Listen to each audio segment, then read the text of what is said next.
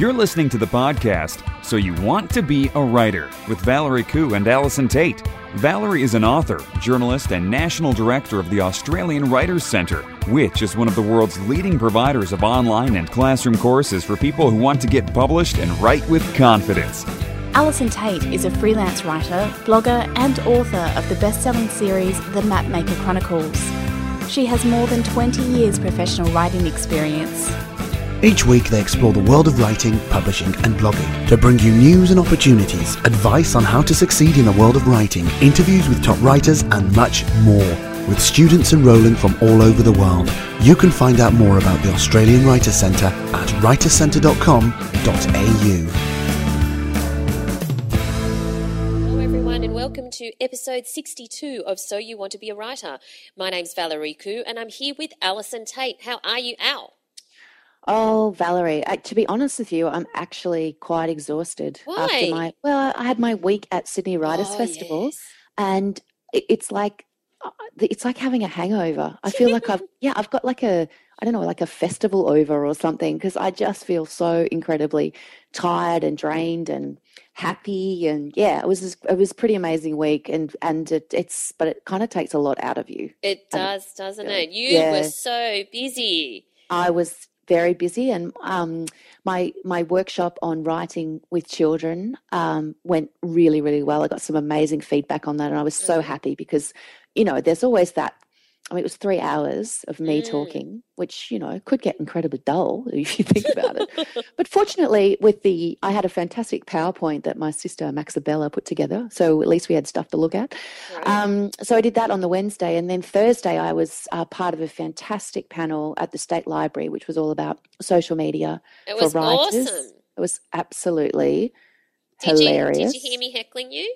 Well, I saw you, but I was just, it was so funny too, because I was sitting up there and, you're sitting there smiling away, and Walter Mason, who was the moderator, was just hilarious, man, talking about avocados on his elbows at one stage, which, when you're discussing the most useful thing social media can do for you, avocado on your elbows doesn't immediately come to mind. No. But anyway, so we're sitting there and we're doing our stuff, and it was kind of just before lunch, and had been quite a long day for most of the people sort of in the audience. And there was a man sitting directly in front of me about halfway back who just kept falling asleep, like he was closing his eyes. And, all I could look at was him.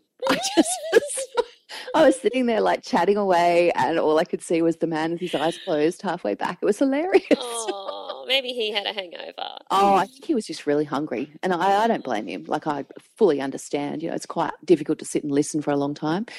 So that was on Thursday, and then Sunday was Family Day. Oh, yes. And I was reading in the Enid Blyton Story Clubhouse, which was like being in the Secret Seven Clubhouse. It was so awesome. But it was nuts. I've never seen anything like it. There were just kids and families everywhere. And, of course, Andy Griffiths was there. Oh, yes. And anyone who is on social media with me on either Twitter or Facebook will have seen my photo with Andy, which I have to tell you, the boys are so incredibly, I'm just their hero right now. We got our book signed, and the boys went to see him talk, and he had a signing queue of 200 metres or more for 6 hours. Oh, my goodness. He's like a rock. He is honestly I've never seen anything like it. He is a rock star. And it was just amazing to be, nearby, really. He actually signed for 6 hours? He literally sat there for 6 hours and signed books. He's really generous, with the kids. He was just like, yep, I'm here. I know that's what they want. And kids were walking down the queue at one stage saying, it's a maximum of 3 books. And you'd see kids put 5 books back in their bag. Like, they'd bought every book they owned. Oh. Signed. Yeah, he's an absolute rock star. It was, as I said, just so exciting to even just be part of it. I was really very excited. Yeah, awesome. So now that you're coming down, what are you coming down doing? Oh, well, yesterday I didn't do much of anything. I just recovered in the quiet space. Yes. But yeah, I'm moving on. I've got a new children's manuscript that I'm working on, and I'm just, going forward, because that's what you do, right? Yes. Yeah. So very exciting. But what about you? What have you been up to? Well, I'm also, have a Sydney Writers' Festival hangover, but much less than you because, you were much more heavily involved. I just really enjoyed, soaking up the atmosphere, going to events, being around the place. One of the things I always get hungry during the Sydney Writers' Festival. I find the food options really limited, so I kind of starve a lot during that time. So over the weekend I ate to make up for it. And I thought I would continue this theme of, because the Sydney Writers' Festival, the theme was It's Thinking Season. And now that the festival is over, we've moved straight into Vivid. So for those of you who aren't from Sydney. I saw that on Saturday night. Yeah.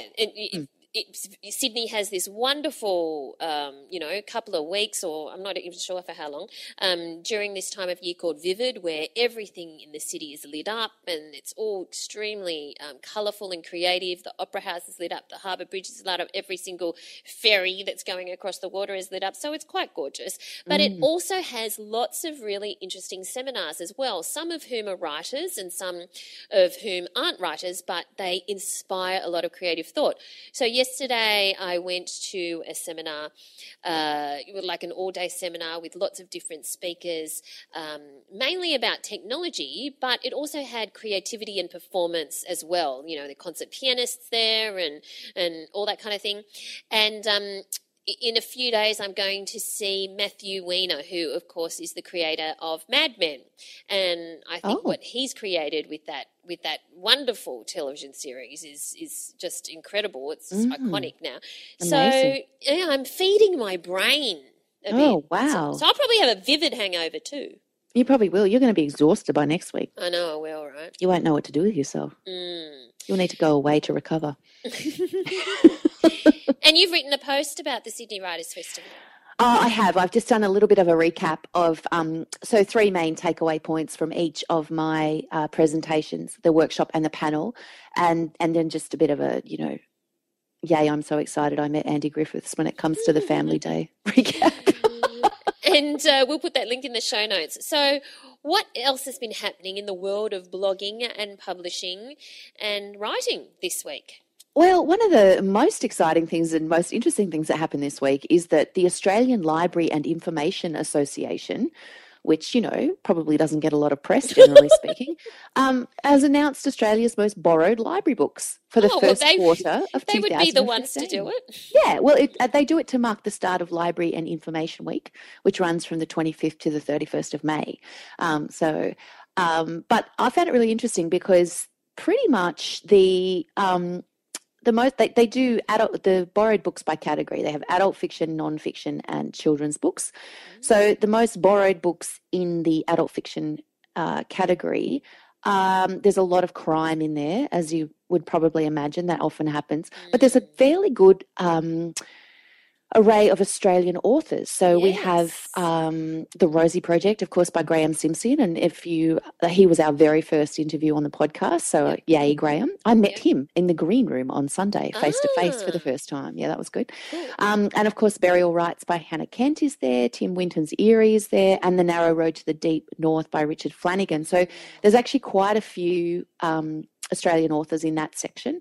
But when it comes to the children's section, there's a very high percentage of overseas authors, and particularly in young adult. There's only 2 Australian authors, and one of those is Ellie Marnie, who has written a series called Every Breath, Every Move, I can't think what the third one is, but I met her at the Somerset Literary Festival, which I was at earlier this year, and and I've read her books and they're fantastic, so I can see why they're doing so well.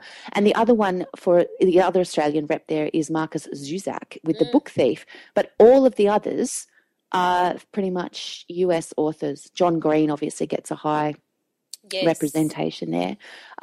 Percy Jackson's in there, The Maze Runner, pretty much what you'd expect, I think, as far as blockbuster YA is concerned. But yeah, it's an interesting thing. I think it's always worth having a look to see what people are borrowing. I think what's interesting with nonfiction is that 3 out of the 10 are Jamie Oliver. I know. It's the cookbook thing, isn't it? Like he's incredibly popular. There's a lot of food representation in the nonfiction area. Yes. Are you a library member? Do you borrow? I am a library member and I love libraries, but I don't borrow very often at all because I always forget to return. Oh. So I go to libraries. I love hanging out at them. I love browsing. I love looking up all the funny little, catalogues and things that you can get in the archive section. If I go overseas, I'll go to a library and I'll just sit there and I'll just, absorb, and I'll even get a library card with the intention of not to borrow. But I just know myself, and I always end up forgetting to bring the library books back, and therefore I don't actually borrow, but I certainly love them and support them. Okay, fantastic. Well, we're all mad borrowers here. Yeah, you've got more discipline than me. Well, not only that, but because we're regional, we don't actually have fines. We don't have we don't have the fine system that you have. Oh my God, are you serious? Because I remember because I remember when I lived in Marrickville, and it was $1.50 per item per day, and we'd end up, we pretty much could have just gone to the bookshop and bought it out by the time, And then we came down here, and you kind of get a letter after 3 months reminding you that you probably should take them back, but there's no fine. Wow. Which for us is fantastic because the boys borrowed 10 at a time, and I tend to borrow a few as well. So we are pretty good. Like we get there pretty much, I think we get 3 weeks. We do get there pretty much every 3 weeks for various reasons. So we're not too bad, but, I've got kids. Anyone who's got kids knows what they're like with losing library books. It's, you find them 7 years later under the mattress, that kind of stuff. Anyway. So I understand I understand you've got for us a link about paragraphs. Oh, yes, I do. So this was an interesting article that I came across in The Guardian, and they're asking whether or not the writing is on the wall for the paragraph. And the premise is that paragraphs are shrinking so quickly, and if they continue to shrink at their current rate, they'll soon cease to exist altogether, should we care.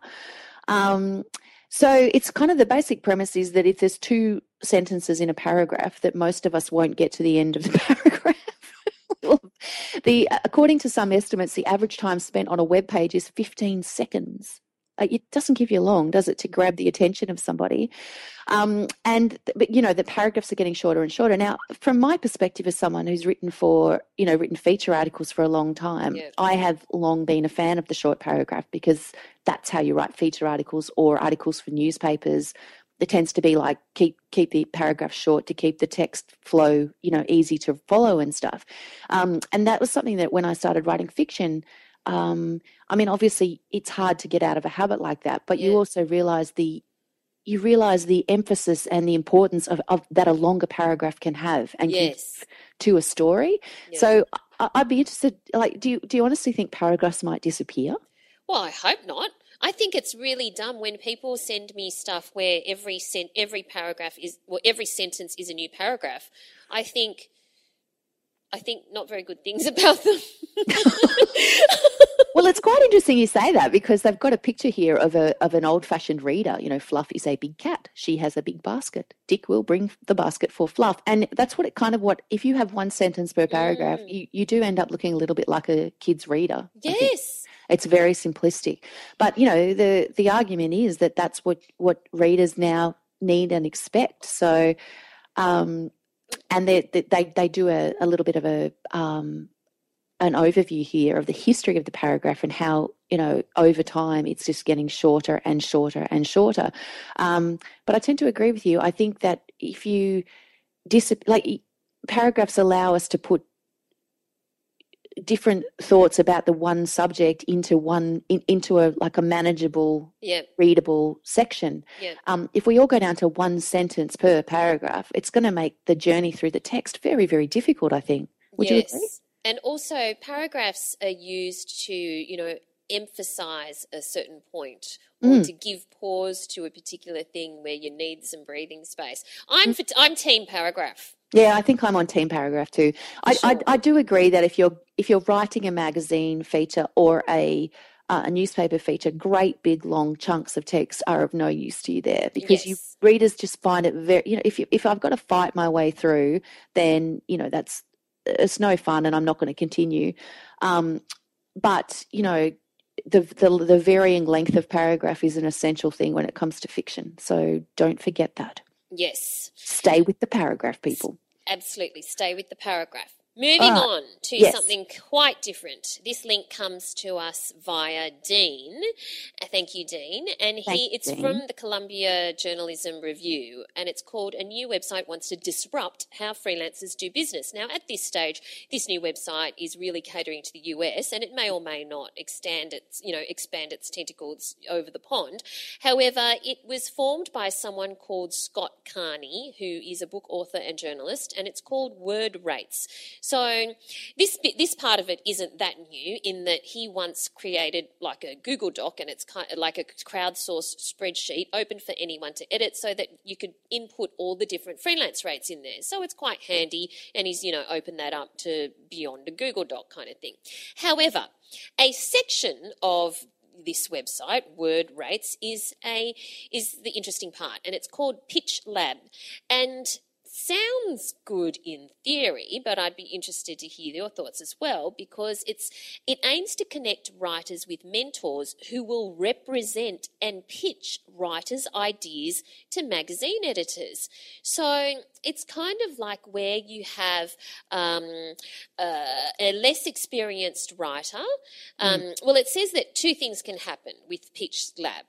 One is where a less experienced writer can pitch a more experienced writer and, use that person's advice to guide them through getting a pitch through to a magazine.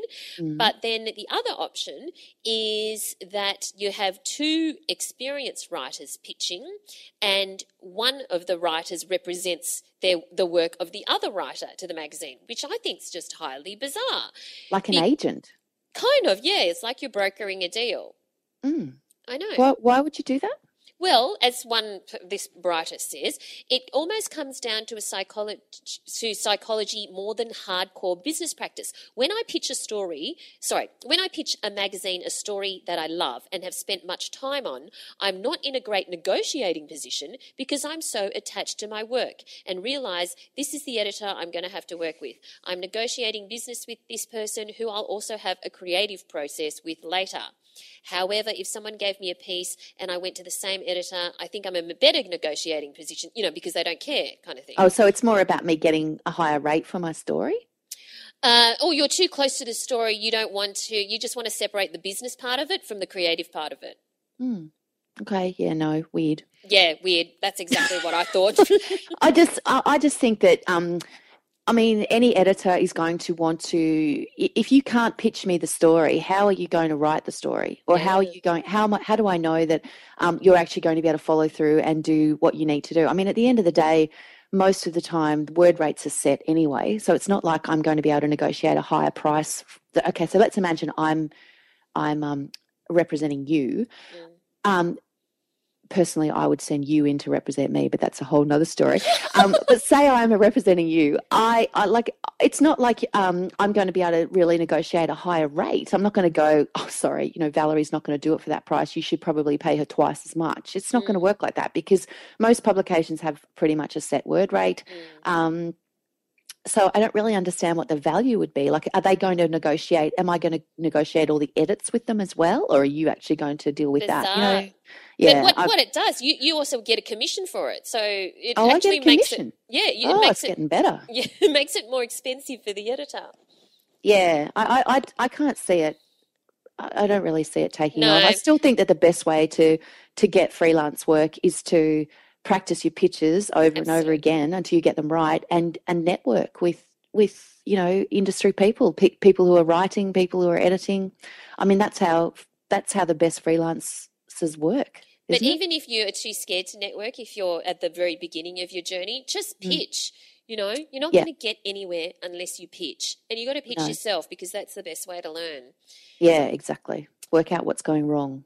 So move on to something quite different. Okay, I came across this link. It's a book review of a book called Trouble in the Heartland. And I know that there will be a small group of listeners out there who will understand what I mean by Trouble in the Heartland. And you'll recognise those lines from a Springsteen song. And in fact, this short story is a whole series of this anthology of short stories is a whole series of short stories that are crime fiction inspired by the songs of Bruce Springsteen. Oh, that's so cool. basically, 41 writers were assigned a Springsteen song each and told to write a short story inspired by it. So I only came across this in the last couple of days. I'm absolutely ordering it on Amazon because I know every Springsteen song there is. So I can't wait to read it. It's a great list of authors too, like Dennis Lehane's in there. You can't go wrong, can you, really? Like it's a terrific, I think it would be great. I saw him when he came out last time up at the Hunter Valley, and he was amazing. He was amazing. Wow. Yeah, so I'd probably read it based just on the fact of that. There you go. Yeah, there you go. I'll lend it to you. Thanks. Springsteen fans all round. Yes, exactly. All right. So, okay. Move on to our writing book this week. Yep. It's not actually about the craft of writing. It's I bought this when I was in America recently, and it's called How I Became a Famous Novelist by Okay. Yes, How I Became a Famous Novelist by Steve Healy. So when I first picked it up, I thought it was one of these, books that I often buy about writing. But it's not. It's basically satirical, and Steve Healy has been a writer for 30 Rock, The Office, and American Dad. So basically, it says that it's the hilarious tale of how Pete Taslaw's pile of garbage, as in his book, became the most talked about, read, admired, and reviled novel in America. It will change everything you know about literature, appearance, truth, beauty, and those people out there who still care about books. So, yes, interesting. So have you started? You've read it, or you haven't started? I haven't read it yet. I'm going to read it. Yeah. Well, I'd like to hear about that. It sounds really interesting. Yeah, for sure. I just love, things you pick up. It's all very meta, isn't it? Sort of writing about writing. And is that why it appealed to you, Val? The meta aspect. This is why I don't go to the library, because I buy them all. Yes, and authors love people like you. They really do. Exactly. I remember talking to Angelo Lukakis once, who's the head of the Australian Society of Authors, and he was talking about how ebooks were no good for authors because of this reason and this reason. I said, but if I love the ebook, I go out and buy the print book. You buy both. I buy both, yes. Anyway. You're a phrase book buyer.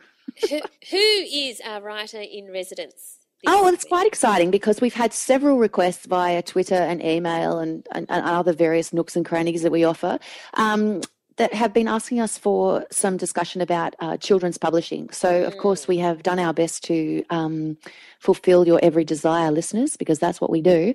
And we have interviewed the fabulous Suzanne O'Sullivan, who is the Associate Publisher for Lothian Children's Books, which is the children's imprint of Hachette Australia. And full disclosure, Suzanne is my publisher at Hachette. And so we had a fantastic chat about children's publishing in general, YA, what she's looking for, et cetera, et cetera. And I think that if this is an area that you're interested in writing, that you'll find this incredibly useful. Suzanne O'Sullivan is the Associate Publisher of Children's Books at Hachette Australia, which was named on the weekend as the Australian Publisher of the Year at the Leading Edge Books Conference. She has worked in the book industry for over a decade and has spent most of that time in children's books, editing everything from board books to YA/crossover fiction. And in the spirit of disclosure, I should also say that Suzanne is my most excellent Associate Publisher at Hachette. So, Suzanne, how about we start by you telling us a little bit about yourself. How did you get into children's publishing and why? Well, I knew when I finished my degree, which was an arts degree with majoring in English at uni, that I wanted to get into publishing. I'd worked in bookstores in the last couple of years of high school and right through uni. I didn't know then exactly what area I wanted to be in. And I started working in legal publishing, which was very, very dry. And because I was finding that not quite stimulating, I decided to do some part-time study at the same time. And my job happened to be just down the road from Macquarie University and I was looking into courses there, I saw that they had a very highly regarded Masters in Children's Literature. And I thought, well, I've always loved selling kids' books in the bookstores that I'd worked in, and I'd studied some children's literature in my undergrad degree, so I thought I would get into that, and I absolutely loved it. And that made me realise that those were the books that I really wanted to be working on. And then I just kept trying and trying until I was lucky enough to get a job actually in children's publishing. So where was your first job? Was that sort of something, was it an entry-level sort of position, or did you go straight in as a publisher, or how does it work? Yeah, so I started as in legal publishing as a production editor. So that was a job that involved copy editing, but also more production things like formatting text and getting it all ready for printing or for publishing online. And then I worked as a junior editor in educational publishing, and then another junior editor role in children's books, and then, gradually worked my way up to publisher. And is children's fiction something that you've always enjoyed reading? Like, have you always been a reader of YA, etc., or was that something that you came to when you decided that it was an area you wanted to go into? I suppose I never really stopped reading it. I was at uni when Harry Potter started to take off. In fact, I remember in first year uni, I heard someone in one of my seminars, it was completely off topic, talking about Harry Potter and how great it was. And at that point, I think there were 3 books out, or the 3rd book had just come out, and I immediately read those. And, then a few other books that came along, I never felt any kind of stigma about still reading them. I was relatively young, so they were still for me. And then, once I realised that was what I wanted to work in. And, of course, as a bookseller, you're reading all sorts of things to sell to your customers. So now, as the Associate Publisher of Children's Books at Hachette, how many manuscripts do you receive a week into your offices? That varies. I would say I get sent at least one thing every day.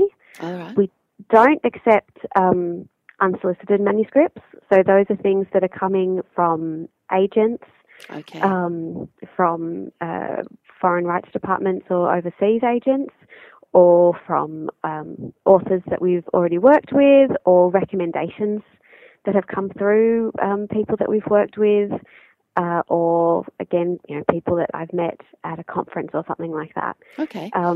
Yeah. And is there a reason that you don't accept unsolicited manuscripts?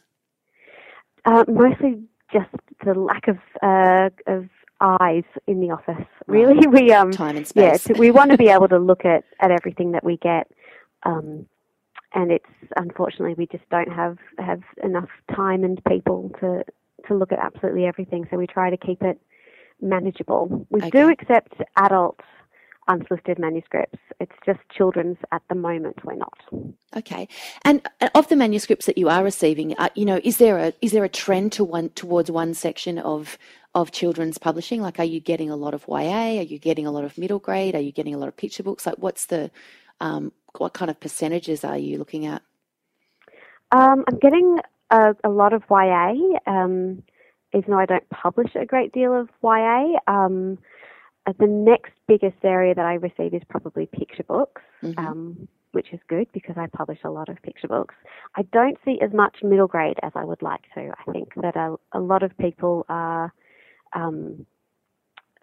really keen to get into the YA area that I think maybe could give a bit more thought to where the middle grade might be better for them. And what's why do you think that people are, shying away from middle grade? Is it an age group thing? Is it more difficult to write? Is it just a sort of like trying to come up with something that's not wimpy kid? I mean, what do you think is the, barricade there? I suppose there might be an element of it seeming a bit harder to write. I think there's a big perception that YA is massive, which it is to some degree, but it tends to be a small handful of authors that are huge blockbuster sellers. and then a long tail of everyone else. Yeah. But I think there's a very popular perception that YA is where it's at, and you've got to be writing YA because that's what people want. Okay. And whereas I think if you look at the middle grade market, that's also incredibly strong. Maybe people, don't quite realise that. Okay. So do you have a favourite, like as a publisher yourself, do you have a favourite category? Like, I mean, you're sort of doing everything from board books to, as you say, some YA. Is there something, one of those sections that really makes your heart sing? Not really, to be honest. Anything that's really good, I love. So when I get something that's a really great picture book, I'm really excited about that. But then, when I open a new YA manuscript, and it might be sensational as well, and then that'll be my favourite thing at the moment. So, yeah, lucky to like all the different areas that I work on. So, okay, then that then begs the question, because, there's a huge difference between a picture book, which has got, probably 500 very, very carefully considered words in it. If it's a board book, it's probably got fewer, through to, like YA, which might be, 60, 65,000, obviously also very carefully considered words. But like, what are you looking for when you open a manuscript, and how do you know you found it? I guess that's the big question. Because that's the easy question for me to ask you, isn't it? You're like, oh, please don't ask me that. I think how you know you've found it is just a gut reaction on a lot of levels. It's an informed gut reaction from reading a lot and for things that you've worked on over the years.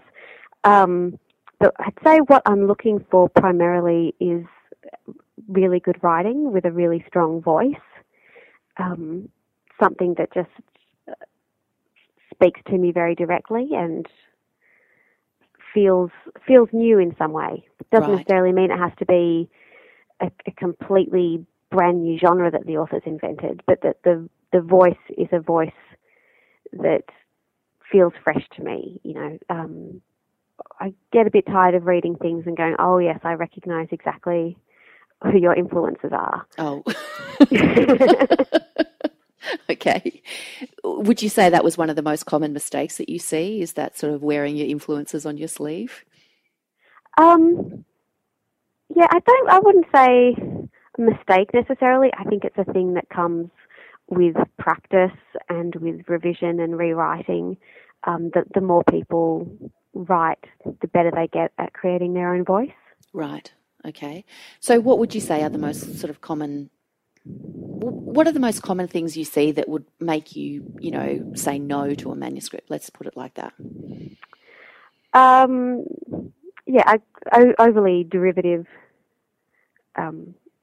voice or story as well. As I said, a story doesn't have to be completely original and unique, but it can't be too indebted to anything in particular. Yeah.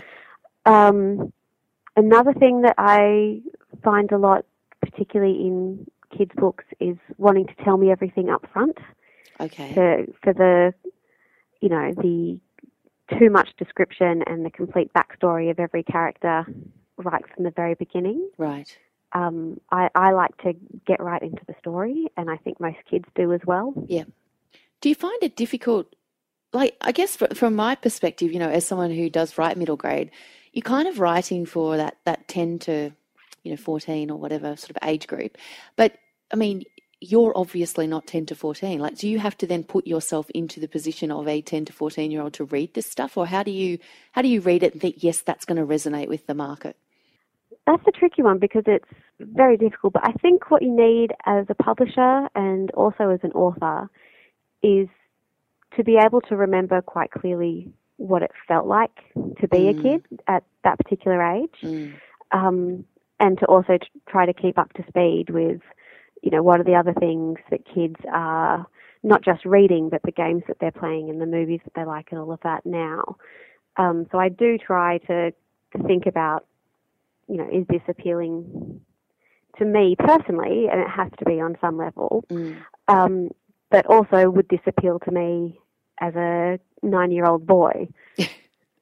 And sometimes an author might have pitched something in a particular way that you read it and think, oh, I don't think they're right in saying that this is for a 9-year-old.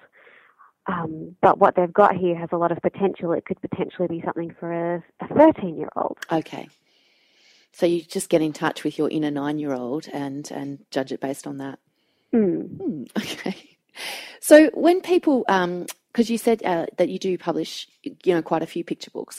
So when you get picture books, are you judging them solely on text, or, because I think when people write picture books, they probably try to describe everything that should happen in the picture as well as what's happening in the text. And I mean, is that how you like to see them, or what do you like to see in a picture, like in a picture book pitch, so to speak? I like to see just the text, and to only have a description of what the author would like to go in the illustrations if it's something that is absolutely essential. For example, in a lot of picture books, there's a gap between the text and the illustration. So there's a bit of a dissonance there, something that isn't described in the text but is in the illustrations, and that makes the story whole. So, for example, then the author might want there to be a wordless spread where we see a particular thing happening. Right. Or it might be like Drac and the Gremlin, where the text is describing this, fantastic science fiction adventure, but the pictures reveal that it's actually just two kids playing in the backyard. So a bit of a one sentence at the beginning of the story would be all that's needed there. But the text has to work on its own merits. Okay. How do you then choose an illustrator to work with the text? Because it's a very collaborative thing, a picture book, isn't it? I think a lot of people maybe don't realise how collaborative it can be, because, I mean, I know a lot of people I've spoken to who have wanted to do picture books. They want to work with someone they know to create the pictures and then send you the whole thing, which I know is not necessarily how publishers like to work. No, it's very unusual for it to come from the author and illustrator together. There are certain circumstances. I've got a book coming out later this year called Our Dog Knows Words by Peter and Lucy Goldthorpe. All right. Where Peter has written the text, and he's obviously a very acclaimed author and illustrator in his own right. Yes. But in this instance, his daughter, Lucy, is illustrating, and it's her debut book. So something like that where it's they've come up with it together and there's that connection. So it does happen, but 95% or higher of cases, the author sends us the text, and we discuss here who we think would be a good illustrator for it, and we consult with the author to make sure that they're happy with that as well. But that's something that generally happens in the publishing house, those discussions of what's the right direction for this text, who do we think would be good, what's going to work in the market right now, all those things. So you kind of, as an author, you really need to be willing to let go of it a bit as well, don't you? So to realise that it is a collaboration and that you need to work with the publisher to get the best possible product. Definitely. And that is something that I see quite a bit from people that haven't had a book published before, and in submissions where they're really saying this is exactly what the pictures should look like, but the illustrator is basically an equal creator of the book with the author, so there needs to be space for them to interpret the story themselves. I mean, the author always gets to see the roughs as the illustrator is working and to have their input, but yeah, it's a difficult task, I think, to be able to step back and say, yes, I've written this story, but someone else is interpreting it now, and yeah, to have that space for them to do that is very important. So you're basically creating a springboard for the story as a whole to kind of, for the picture book as a whole to sort of take flight, aren't you? Because you're giving the basis, and then you have to allow someone else to come in and as you say, interpret that. Exactly, yeah. So with regards to the manuscripts that you do receive, how much work are you willing to do with a writer if you think that there's promise, but the manuscript is maybe not currently working in its current format? Like as you suggested before, like perhaps the person has envisaged it for 9 13-year-olds, but you're thinking that maybe that what they're presenting would work better if it was rethought for 13-year-olds? Mm-hmm. It depends on a sort of case-by-case basis on a lot of things. One would be how much potential I think it has and how close it is. Mm-hmm. Because I don't want to string people along too much. If I read something and I felt that if the author went back and made some revisions and resubmitted it, that it would be in a really good position to get published, mm-hmm. then I would definitely do that. But if it was a case of I think it needs to be rewritten altogether, I might, send some general notes, general feedback, but not necessarily want them to so do leave it this up huge to the amount of author. work expecting that I will definitely pick it up. Yeah. The other constraint is again time. There might be something that I look at and I think it's got a lot of potential, but if it hits me at a particularly busy time, I might not be able to give the author as much detailed feedback as I might like to. Okay. So on that, I guess how many projects are you working on at any given time? Many. Lots, she says. I have around 20 books on my list for 2015. Right. And at any given time, I might have one that's I've just done a structural edit on it. Another one where we're working on the cover design. Another one where say a picture book and the illustrators just submitted their roughs and we're going over them. So I could have around 10 projects at any given time. Wow. That I'm actively working on. That's kind of interesting though for you too, isn't it? I guess, do you have a favourite part of the process? Like, are you someone who loves a good structural edit, or would you sort of rather sit around and talk about illustrations and cover designs? Like, which bit do you enjoy the most? That's a tricky one. I'm good at tricky questions. It varies. I love getting roughs from an illustrator. That's always a very exciting stage of a picture book when you first start to really see what it's going to be like. It's always very exciting, and I also just often think that those are really beautiful illustrations, because when the illustrator's not worrying about getting it perfect and getting all the details in there and having it all polished, so there's a real looseness often to their work that's quite lovely. Lovely. So here's the big question, I guess. What are you looking for at the moment? Is there anything in particular that you need to, fulfill your every desire? Picture books, always looking for new picture books, and also really looking for illustrators. Okay. I think that in some ways it's harder to find new illustrators than it is new authors. Perhaps there aren't quite as many established channels. So how do you go about finding them? Do people submit, possible work to you, or are you sort of always actively looking at what's around? Yep, people do send us portfolios, but we also find people online. There are a few different websites that for illustrators to post their portfolios on. Right. I attend things like the Society of Children's Book Writers and Illustrators organise a portfolio day each year. Wow. Where illustrators can submit their portfolios and publishers from all different companies come to look at those.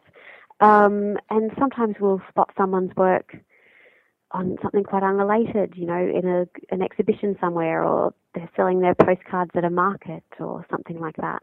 Wow. So always on the lookout. Always. Well, speaking of always being on the lookout, I guess I need to ask you the question of, whether you look at author platform when you consider a manuscript. I mean, with children's fiction, is it difficult for a children's author to establish a platform before publication? Are you looking at that sort of, what they're doing as far as raising their profile is concerned? To some extent, yeah. One thing that is good to know is how willing an author is to put themselves out there and promote themselves.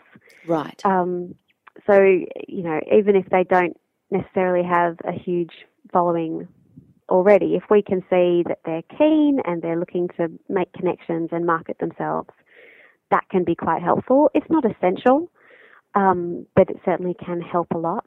Okay. Do you find most people are these days, or is there still sort of a reticence about it in a way? No, I think most people are quite keen and quite understanding. The other big thing for children's authors and illustrators is school presentations. Yes. So travelling around to schools, particularly during book week. So obviously that's not something that you can do as an unpublished author. No. But it's something that can make a big difference. So if I knew that someone absolutely positively didn't want to do anything like that, you know, depending on the book, that could make a difference. It might be something where we think, oh, well, that's not quite the school's market, so it doesn't really matter, or, you know, for whatever reason, that's not a factor. Okay. But sometimes that can make a big difference. Okay. Knowing that someone will be really pushing the book as much as they can. So I think it's probably fairly well, you know, regarded that children's fiction is actually, it's a very strong part of the publishing industry at the moment. It's selling very well. Why do you think that's the case? Like, is it driven by YA, like people think, or is it like why is children's fiction selling where perhaps adult fiction is not doing as well? I think there is an element of the big YA smashes of recent years, and that a lot of adult reading is actually of YA books. Very true. I think that is a factor, but it's not the whole story. I think that people still give kids books as gifts a lot, which makes a big difference. And there's, you know, people really want their kids to be reading. Even people that might not be big readers themselves, it's important to them to see their children reading. They give them books, they encourage them to buy books. So which is lovely to see, really. Yeah, absolutely. With all the other things going on in kids' lives. I'm all for it. All right, well, let's just finish up with our favourite last question, which is your top 3 tips for people writing for children. It's always an easy one just to finish up with. Lovely. Yeah. Top 3 tips. Yeah, sure. Well, my first one would be to read a lot. Yes. And read a lot of current kid stuff as well, because you need to know what else is out there and what appeals to kids. Okay, so you can't just rely on your readings of the famous 5 from 20 years ago. Yes. Okay, yeah. As much as we love as much as here we at love. Hachette. Yeah. My number 2 would be to revise your work a lot, even if you're only writing a 200-word picture book. It really needs to be polished. Don't write something and then fire it off to a publisher right away. You know, put it in a drawer and come back to it 2 weeks later, have another look, see if there's anything you could do better in that.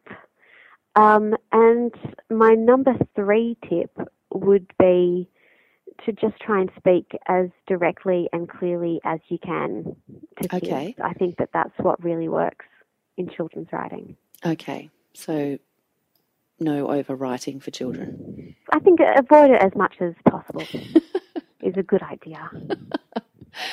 All right, Suzanne. Well, thank you so much for your time today. We really appreciate it, and I know that our listeners will appreciate it because we've had lots and lots of requests for a discussion about children's fiction. So we appreciate it. Congratulations on the Publisher of the Year award. I'm sure that's been celebrated with much champagne in the office. And it certainly has. We shall leave it there. Thank you very much. Thank you, Alison. Wow, great interview, Al. Yeah, it was terrific. I mean, I just, it's a fantastic thing to be able to ask all the questions that anyone might ever wish to know about these things. And I found her comments about picture books and the way that, they choose illustrators and the way that she likes to receive manuscripts. And, it's inside information that I think makes it so much easier when you're coming to submit your own manuscript. So I hope you guys have found that really useful.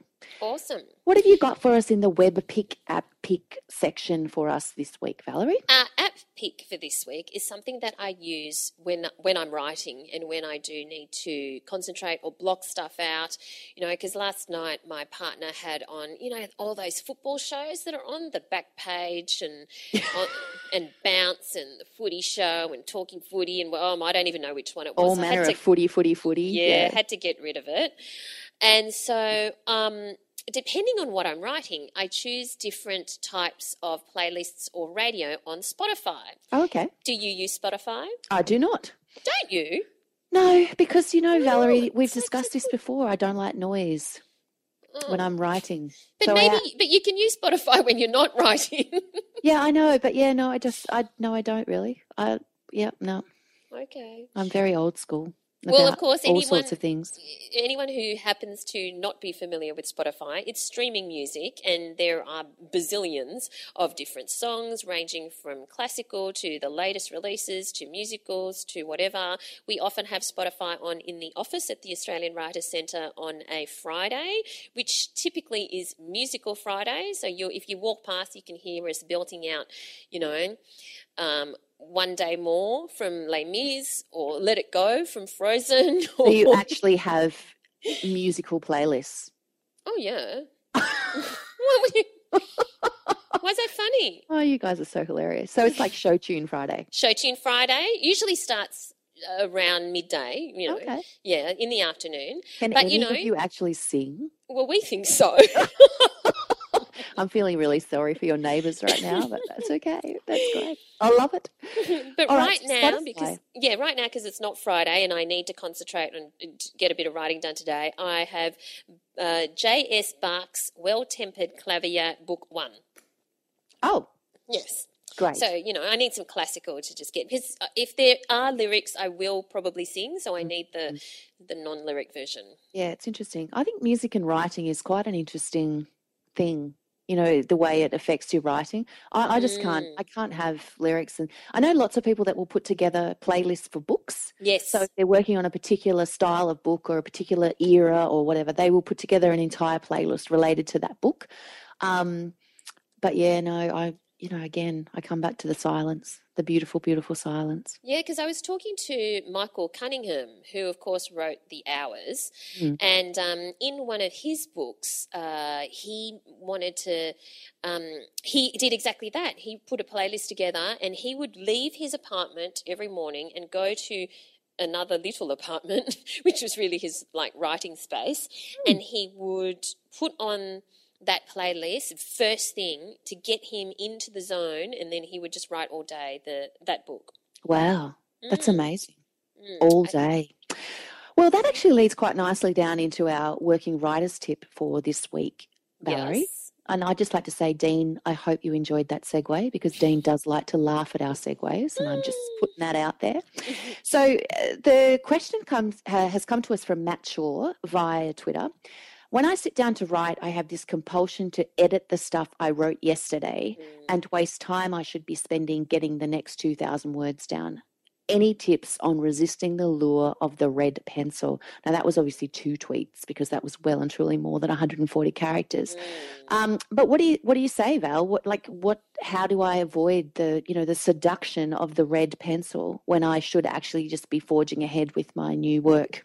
Well, how do you avoid the seduction of a donut? You just don't eat it. So just don't eat it. I mean, isn't that right? Yeah. It's hard though. It is difficult for people. Because the thing is that if you fix what you wrote yesterday, you feel like you've achieved something. Whereas if you sit down to write the next 500 words or I think his biggest issue, personally, Matt, I would say, is I think that if you're sitting there thinking, I need to write 2,000 words, that would have me running for the red pencil as well.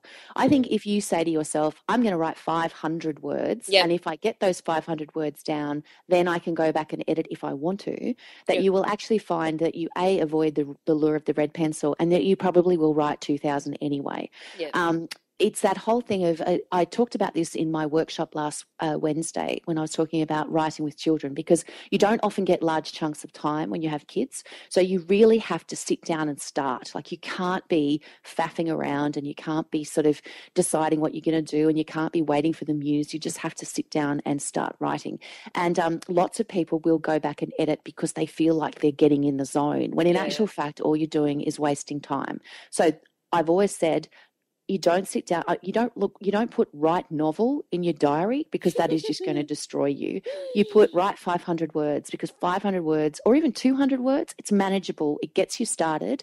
And once you're started, then you will continue. And it's amazing how it's the starting that's the most difficult bit. So all you're doing with your editing is putting off the start. So say to yourself, I'm going to write 500 words, and then if I still feel like it, I can go back and edit chapter 1 or whatever it is you feel like you've got to do, because you will have made progress, and you probably find that you don't actually, you're so busy, you're in the zone by then, and you're so busy writing that you can resist the donut, Val.